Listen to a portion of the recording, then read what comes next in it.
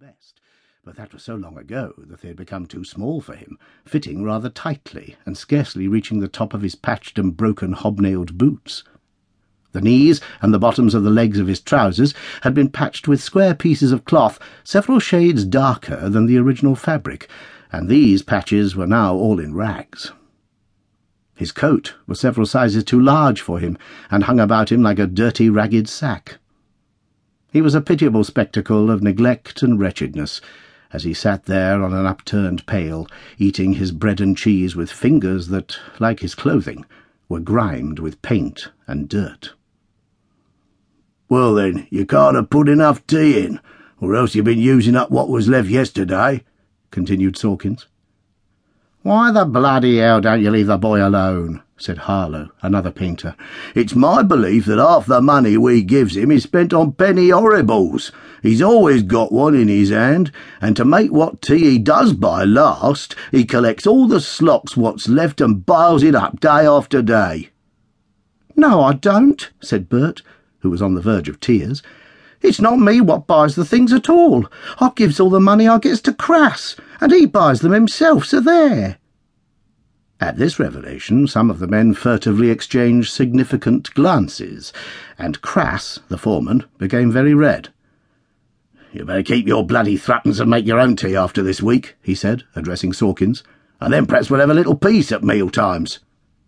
Sawkins was not popular with any of the others. When, about 12 months previously, he first came to work for Rushton & Co., he was a simple labourer, but since then he had picked up a slight knowledge of the trade, and having armed himself with a putty knife and put on a white jacket, regarded himself as a fully qualified painter. The others did not perhaps object to him trying to better his condition, but his wages, 5p an hour, were 2p an hour less than the standard rate, and the result was that in slack times often a better workman was stood off, when Sawkins was kept on. Moreover, he was generally regarded as a sneak who carried tales to the foreman and the bloke. Every new hand who was taken on was usually warned by his new mates not to let the bugger Sawkins see anything. The unpleasant silence which now ensued was at length broken by one of the men, who told a dirty story, and in the laughter and applause that followed, the incident of the tea was forgotten. "How did he get on yesterday?" asked Crass, addressing Bundy, the plasterer, who was intently studying the sporting columns of the Daily Obscurer. "No luck," replied Bundy gloomily. "I had a bob each way in Stockwell in the first race, but it was scratched before the start."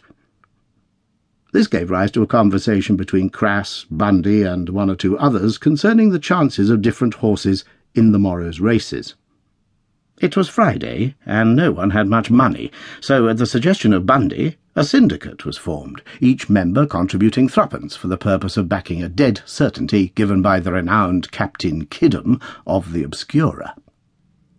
One of those who did not join the syndicate was Frank Owen, who was, as usual, absorbed in a newspaper.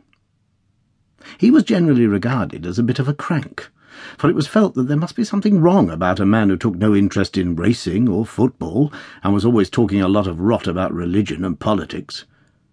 If it had not been for the fact that he was generally admitted to be an exceptionally good workman, they would have had little hesitation about thinking that he was mad. This man was about 32 years of age and of medium height, but so slightly built that he appeared taller.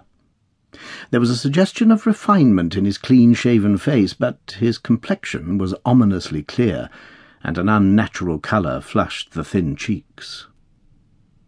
There was a certain amount of justification for the attitude of his fellow workmen, for Owen held the most unusual and unorthodox opinions on the subjects mentioned.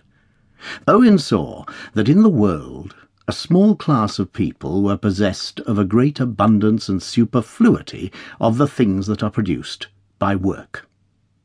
He saw also that a very great number, in fact the majority of the people, lived on the verge of want, and that a smaller but still very large number lived lives of semi-starvation from the cradle to the grave, while a yet smaller, but still a very great number, actually died of hunger, or, maddened by privation, killed themselves and their children.